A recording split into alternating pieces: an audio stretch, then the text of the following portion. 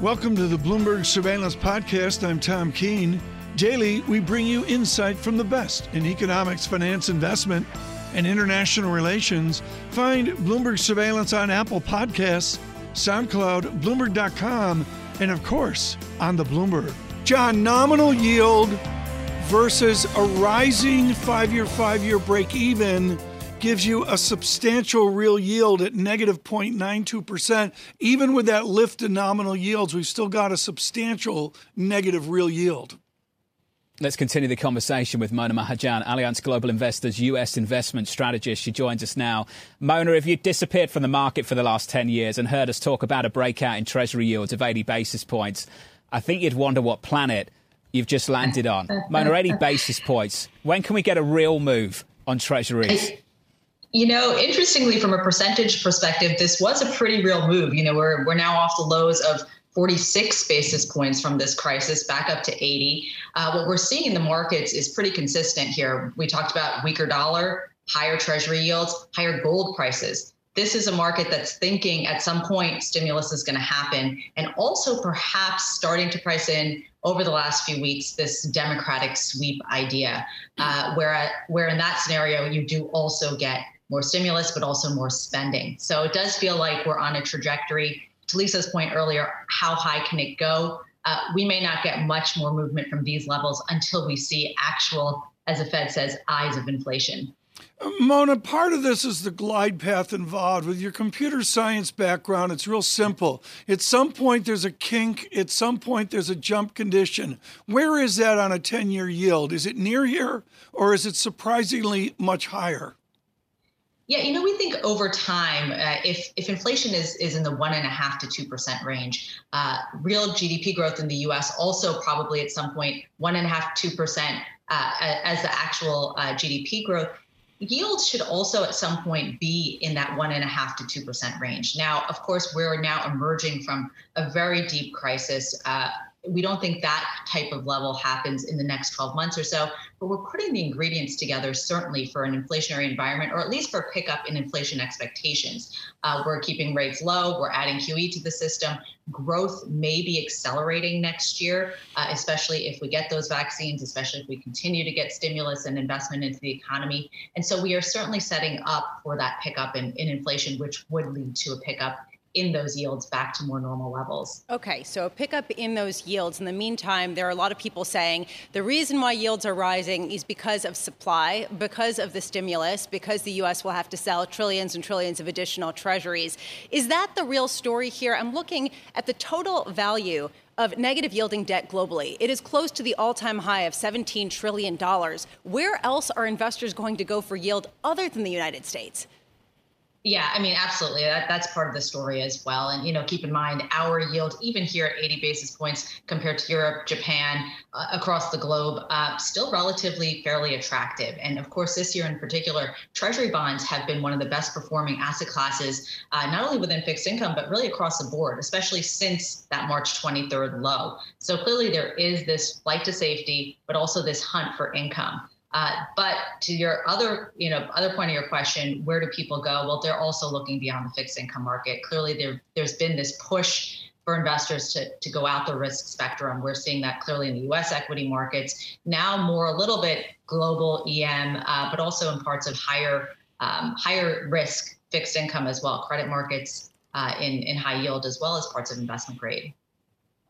Mona, this is a familiar conversation for many. The reflation story that you described just moments ago, fold that into the equity market and the much talked about rotation that has really eluded us over the last couple of months.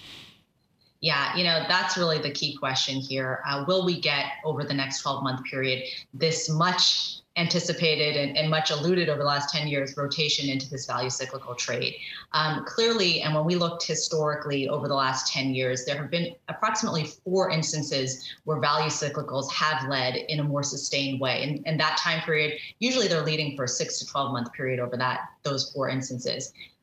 We think we could be set up over the next 12-month period for another leadership in value cyclicals. And of course, that would be in the scenario where we get the vaccines in the latter half of this year. Of course, it takes some time to manufacture and distribute, but markets will start pricing that in sooner. of course, we'll get that reacceleration, hopefully in growth, not only in the U.S., but globally. And so in that backdrop, combined with ongoing low rates and ongoing stimulus, we do see a potential for that value cyclical trade to reemerge. And so we think investors should layer that in over the next, when they get the opportunity over the next few weeks. Mona, there's all these tea leaves out here. There was Procter & Gamble the other day, and right now there's Nestle coming out. And once again, organic revenue growth, it's not a big deal, but it's just simply better than the gloom that's out there. Is that the major call for the next 2 or 3 years that we're, with the shock of the pandemic and the agony of the pandemic, Manchester shut down is just one example. Are we completely misjudging the ability of these companies to adjust and to adapt? Yeah, it's interesting. I think last quarter, second quarter, we certainly got a lot of that as well. The expectation was, something for a negative 40% decline, and we came out, negative 28, 29% or so. So there was a huge lowering of the bar in terms of expectations, and there was a nice beat. Historically, companies are known to do that, keep the bar low, but the percentage of beat was much more substantial than we've seen in the past. That could be the trend over the next couple of quarters. Although we will say, over time, that probably goes back to more historic averages where it's a 3 to 5% beat on average. But to your point, I do think that in many cases, companies have performed much better in this crisis than we've seen in the past. And partly that's because we've become a more digital, more online economy. This acceleration to a more stay-at-home world has really benefited certain companies and really has helped a lot of companies across the board. And so I do think the ability for consumers to buy online and to show demand in that way has helped. And so we do think this quarter will certainly see a nice beat as well. And over time, it'll be more normalized, but we see the ability for companies to rebound nicely over the next 12 months. Mona, thank you. Always great to catch up. Mona Mahajan Thank you, guys. Of Allianz. Thank you very much. Thank you. This is the interview of the day on fixed income. Kevin Gittes is with Raymond James, and critically important, he comes off a trading platform where he understands suddenly the bid slips away in fixed income. Kevin Gittes, is the bid slipping away on price in full faith and credit? Well, Tom, we're finally starting to see this. A week ago, I would have said probably not, but we are starting to see this period closer and closer to the election, especially if we get this blue wave I talked about, because, I have these kind of nightmarish feelings of 2016 after the elections. If you're a bond guy, you did not expect the outcome and you did not expect the price action after the election. So I think the bond market and the treasury market in particular is underestimating the fact that if you got this blue wave or a complete sweep, what might occur after that, and why interest rates are likely to go higher, not lower, should that occur. So, higher spending, more taxes, increased growth, and growth tends to have a friend. It's called inflation. And if all of those hit the mark, then yes, rate moves would be fairly significant, especially in the 10-year and 30-year out for the balance of the year. So at 1 p.m. today, Tom Keene is going to be closely watching the 20-year auction of treasuries. I know he watches every auction very carefully. Is this a supply story in terms of higher yields going forward, or is it, as you said, a growth and inflation story? Well, I think from a rate move, it would be a growth and inflation story. We really haven't had a problem selling our debt. And you guys have mentioned it earlier in the show about negative yields in particular. And you look across the globe, where are the opportunities? There still is a great opportunity in treasuries, especially in the long end of the market, but that the door is starting to close. And the only way it does close is if we get a blue wave. If we get whatever they call a blue tide or whatever you want to call it, where you still Republicans control the Senate, and even if you got a Democrat or a Republican in the White House, the rates aren't going to move that much. I think we're going to be, we know what gridlock looks like. But if you get a kind of a clean sweep, I think the treasury market would have to catch up fast, which was higher rates across the board, but I don't think it hurts financing right now. Kevin, you mentioned 2016, and it wasn't just the political event that was unexpected for many. It was the outcome of that political event that people missed, what the red wave would mean for markets. What do you think people are missing right now, Kevin? Be specific. We know the consensus. People think a blue wave increasingly, the probability is lifted over the last couple of months. What is it you think people are missing about what that means? Yeah, the part that they're missing is the inflation part of the occurrence. 2016, if you remember, we went from a 180 10-year the day before the election to almost a 250 by the end of the year on the expectation of deregulation and tax cuts and growth. And that what was anticipated was that inflation component that really never came. We did see it when the GDP peaked in the first quarter of 2018, and then inflation reached its highest point in May of 2018. The point of this is they're not thinking about it in the ways that you would normally think about it, is that growth will bring that inflation at some point in time. It may not be in the next few months, but the bond market tends to try to get out in front of any uncertainty. And I think we're starting to see that now. I think we'll see it for the next few months through the election. So, Kevin, how would you push this view through fixed income right now? Where's the misprice that you want to take advantage of? It's, John, it's really still hard to find. But one of the things that are really going either way this goes, the tax-free muni market is likely going to gain. If the prospect of higher taxes is going to support that market, an uncertain or continued environment is probably going to support that market.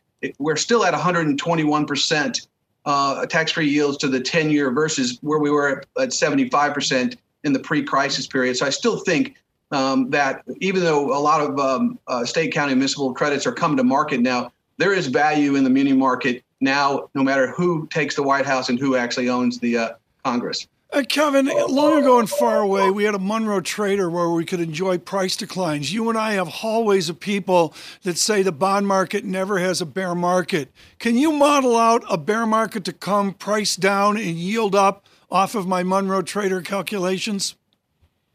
I always said that when my Monroe Trader stopped working, it was the end of my career. So I still have a couple of them around. Kevin, that's when you bought a Bloomberg. Thank you. And Mike thanks you this morning. Are we heading for a bear market in bonds? So we have the potential for it, Tom, but really the only way we're going to see a bear market in bonds is if we see this big blue wave occur at election time, in my opinion. The rest of it looks like we will get increased stimulus at some point in time. We think that may be inflationary somewhere down the road. But we're still making up a lot of ground from what's happened during the pandemic, and we still have the pandemic to deal with. So I don't think it's extremely bearish unless we get this scenario play out in a blue wave after the election. So the reflation trade that you're talking about, this idea of higher growth, has led a lot of people to feel safe or safer going into the riskiest bonds. And this morning I was looking at the spreads, the extra yields that investors demand to own the riskiest junk bonds over benchmark rates. It has contracted back to February levels. We are trading at about the average of last year. It is as if the pandemic did not happen. Is this market right that we are not going to necessarily get an escalating default cycle? Is that what this market is saying, or is it saying something else?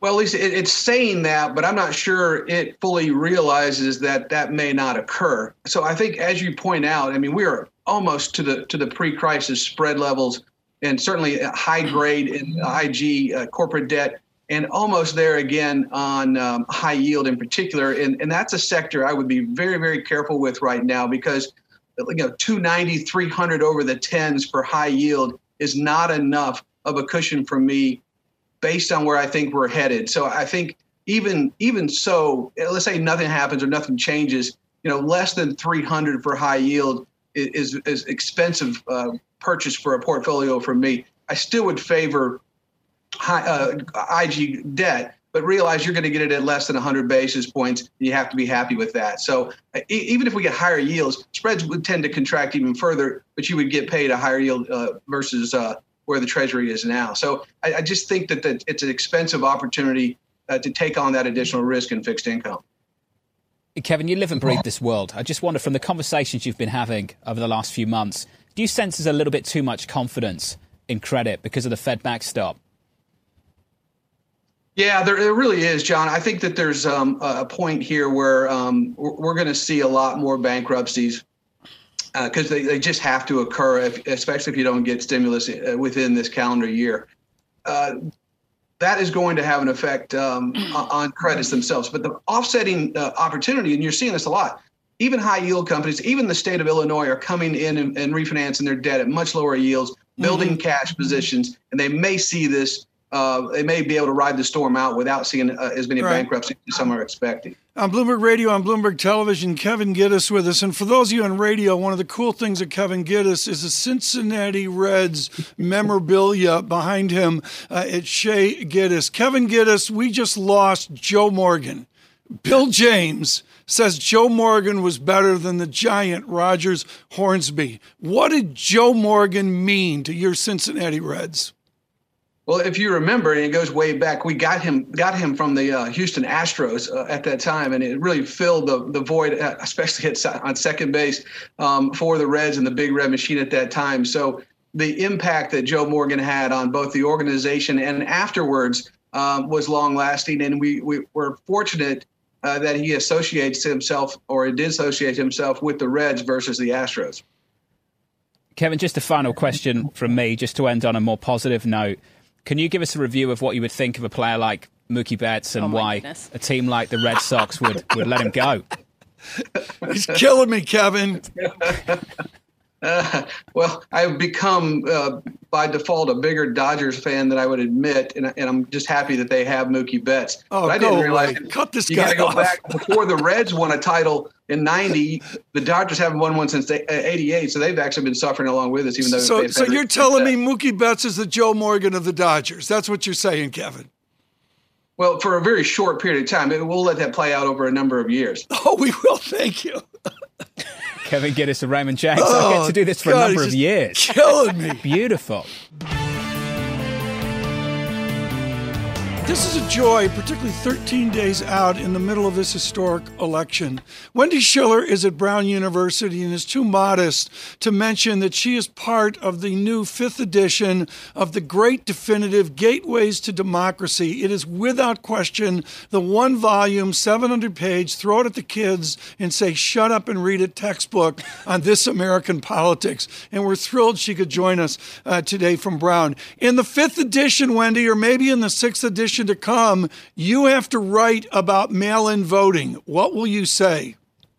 Well, the world changed in 2020 for American elections, right? We have close to 83 million people have asked for mail-in ballots. It's about, at least 1/3 more than in previous elections. And they're returning them. And guess what? They're getting to the boards of elections. They're getting registered, they're getting verified, and they're getting counted. So the big crisis of that has not yet emerged in what we're seeing. And at least 37 million of those votes have already been cast, both in person and by mail. This changes everything about how we vote. It will probably lead to a higher vote turnout this year and in subsequent years, and it makes for a more engaged public. From a business, educational, political standpoint, you want people to be engaged. If you don't want your tax dollars wasted, you want people to be engaged. If they can vote more easily, they'll be more engaged. So I think this is a big factor coming out of 2020. Yeah, but one of the problems is you had a Brown PhD student a couple years ago who wrote 400 pages on Mayor Daley, 1960, and JFK stealing the election. How do we get away from that thinking? Well, I mean, the thinking that people will steal it, I think that's a hard thing, right? That's been ingrained, as you well know, because you know your history, ever since we basically started with these sort of protected elections called the Australian ballot in about the 1880s. Everybody's been worried about that. But so far, you have a lot of county boards, both Republican and Democrat areas of the country, that are counting votes and aren't losing them yet. So we have to go through that. Now, whether you reject a ballot because the signature isn't right or something's wrong with it, that's really locally controlled. And that will be the point of contention if this turns out to be a close race. Wendy, given the success of mail-in ballots, is there any talk about shifting to, an electronic method of voting, considering that we are in 2020 and the world is digital? Lisa, that's a great question, but I think there's still some big distrust about hacking, particularly since that's made a big focal point in terms of the Russian hacking, the Chinese hacking, American hacking. Thinking about hacking a machine, people are still worried about that. I don't know if American voters are interested in trusting that to the point of giving up this sort of ritual of filling out a ballot and handing it in and signing it and showing identification. I'm not sure anyone's willing to move there, in the next decade. But I think that just the fact that we get more engaged, just the fact that we realize it should be easy to vote, that's a huge difference. And I think that comes out of a lot of discontent with the system on all sides of the political spectrum. Just want to run through these headlines coming from White House Chief of Staff Mark Meadows, speaking to Fox News in the last couple of minutes. Plans to talk to the Senate Republicans and Pelosi staff members on relief talks. Still a number of issues to work on. And the main issue, the biggest issue, remains still state, local and government aid. And Tom, that has been the issue. Yeah, that's the only issue. I think the last 3 months. Yeah. Totally agree. And John, I think Mr. Meadows is dead on. Wendy Schiller, there it is, but it's just not Democrats, cities, and government is the president and others paying it. Isn't it true that there are so-called Republicans, states and cities and towns that will be affected if they don't act? Of course, places like Ohio, Michigan, Pennsylvania, North Carolina, everybody's experienced a surge. Everybody's had to spend a lot more money. Even educational systems have to spend more money to reconfigure their classrooms. There's a tremendous amount of need across the country. But the cynical view in me says that McConnell's looking at 2022. He's looking at his people. He's got a good year looking at 2022 for the Republicans. If they lose the Senate this year barely, they'll get it back, or they'll try to in 2022. If you add $2 more trillion to the deficit, then you got Republicans running on a $4 trillion deficit, which isn't a good look for them. So I suspect he feels like he can forego this and start looking at 2022 pretty much the day after Election Day. And that's, to me, why he's holding out. It's not just that he can't get the votes. I think he could. I think they think this is something they don't want to have to defend going into another election cycle where they could do well in 2022. Wendy, if they were to pass a fiscal support bill ahead of the election, would that make President Trump look good? Of course, it'll make President Trump look good, Lisa. That's a really good point. It also makes Pelosi look good, make Mnuchin look good, and McConnell, if he relents, looks good. But to me, the checks don't go out with Trump's name on it, quote unquote. A lot of it's direct deposit, but it's a metaphor. So getting credit for it when now, by the end of the weekend, 50 to 60 million votes have already been cast, the marginal utility of this bill to Trump shrinks every day that they wait, which is why Pelosi kind of finagled and sat on it and stalled, knowing that so many votes will have already been cast. I think she realizes he may get a bump, but it's not going to be as big as if they got this bill done a month ago. Wendy, just quickly and finally, on the Senate, you said everybody would look good. Are there any candidates in the Senate that are worried about passing this bill because being a fiscal hawk is still attractive to a certain part of this electorate? Yeah, I think the bulk of the Republican GOP Senate caucus. All of them. They don't want to get primary. They're always worried about primary. Even if the Trump factor goes away, if he loses, there's still going to be a primary because people realize you can upend incumbents in primaries. We've been seeing that for about 4 to 6 years now in an active way. They're worried about getting primaried on deficit spending. And so if McConnell's looking ahead, this is what he's most concerned about. This is why he's taking the gamble that it won't pay off for them now. The ones that are going to lose are already going to lose. Let's look forward to 2022. Wendy Schiller, thank you. Brown University Chair of Political Science. John Mackey is misunderstood. Yes, he sold Whole Foods to Mr. Bezos for more than $1 gajillion. But what he really did was completely invent a culture. From Safer Way a zillion years ago, literally a vegan co-op, and I believe it was Austin off of UT, he built it into a juggernaut that changed everything in food in America. David Rubenstein, peer-to-peer conversations, Fourth Carlyle Group, had the privilege of talking to this truly original executive. David, what did you learn original from John Mackey? Well, he's a very contented person. He is not as wealthy as somebody might think he would be from having started this incredible company, but he's wealthy by any normal human standards. But he doesn't care about money, really. This is his life. He's married, but no children. And this company is his child. And as he likes to say, he sold off his daughter to the wealthiest man in the world. Well, he sold them off to Amazon, and, we all see the changes, those of us that darken the doors of Whole Paycheck. But, David, what is so important here are the processes he put in place around a core strategic belief. How did he do that? Well, he's a person who really believed in the value of organic and healthy foods, and so it was easy for him to promote that because he really, truly believed it. And ultimately, it turned out a lot of other Americans did as well. What he's done with Amazon, though, is Amazon has improved the technology dramatically, he would admit. And also, during the COVID period, online sales have been much higher than they would have otherwise been. He has said he's going to do this for a couple more years, but he doesn't know how much longer. He's a content person. Sometimes you get CEOs and founders who are still not happy with their life and so forth. He's a very happy person. I think he spoke for all of us, though, when he said that 2020 is the weirdest year of my life. Why did he say that? Well, because he's had to retool the entire company.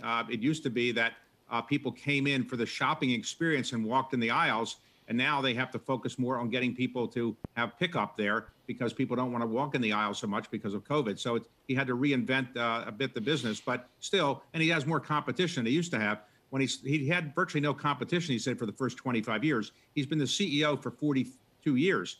And for 25 of those, there wasn't that much competition. Now, the major supermarkets are all having whole food kind of aisles and other kinds of organic food displays, and he has more competition than he ever had.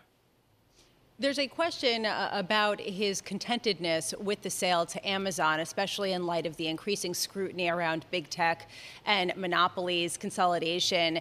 Did he give an alternate view that was believable to you of the possible benefits to consolidation at a time when people are bemoaning the concentration of wealth and market share among the biggest companies in America? Look, when you marry off your daughter, you're always saying, is this person going to be good enough for your daughter? And so he's always saying, well, did I make the right decision? But in the end, I think he's content with it because Amazon has helped him in many ways. On the other hand, they've imposed some constraints that he might not be completely happy with. He would say he's 98% happy. Which is pretty good for a merger. David, it's widely understood that at the panels you and I have done in Davos, you've always wanted a mute button to shut me up. We're going to have a debate tomorrow night with some mute buttons. What is your prescription for your candidate, Vice President Biden, to survive Thursday to get to the election? Well, I don't have a candidate. I'm an independent, and I don't give money to either candidate, just to be clear. But on the other hand, I would say I don't think the debate can change that many votes at this point. I'd be very surprised. I've been involved in debates over the years, and they have marginal impact. And so unless somebody does something outrageous, I don't think it'll have a big impact. So the main thing I think Biden has to do is just not make a mistake. And the thing that Trump has to do is not do the kind of things he did before. Whether he can do that or not, I don't know. The mute button will have some impact, but, you know, you can talk over a mute button, too. Go ahead, Lisa, please. No, that's news to you. You can talk over the mute button. That'll be helpful. Go on. Tom, carry on. You know, I look, David, at this moment that we're in a country moving forward, and part of it for so many people is the inefficiencies or harm of capitalism. Defend the system. Well, capitalism is as Churchill would have said, in effect, the worst system of all except for all the others. So capitalism has a lot of income inequality that's built into it because the people at the bottom don't do as well. On the other hand, it's created more wealth for more people around the world than any other economic system. So very few people are rushing to leave capitalist systems to go to communist systems or socialist systems. The immigration in the United States is pretty heavy. The emigration is very modest. How will the outcome of this election affect your investments, if at all? We make a long-term investment, so it's hard to say. In the end, I suspect that the economy will probably have some slowdown period of time in the next year or two. It's probably due for that. In the end, I don't think the tax policies are going to change all that much, no matter who's president, because Congress is probably not going to move dramatically on things. I do think the most important factor right now over the next 6 months is having an economic stimulus package, because it's clear that the last stimulus package is wearing off. If we don't have a stimulus package the next couple of months, I think you'll see much higher unemployment rates and much lower growth rates. David Rubenstein, thank you so much. Greatly appreciated. An interview with John Mackey, the founder, inventor of what we call Whole Foods and indeed organic as well. Thanks for listening to the Bloomberg Surveillance Podcast. Subscribe and listen to interviews on Apple Podcasts, SoundCloud, or whichever podcast platform you prefer. I'm on Twitter at Tom Keene. Before the podcast, you can always catch us worldwide on Bloomberg Radio.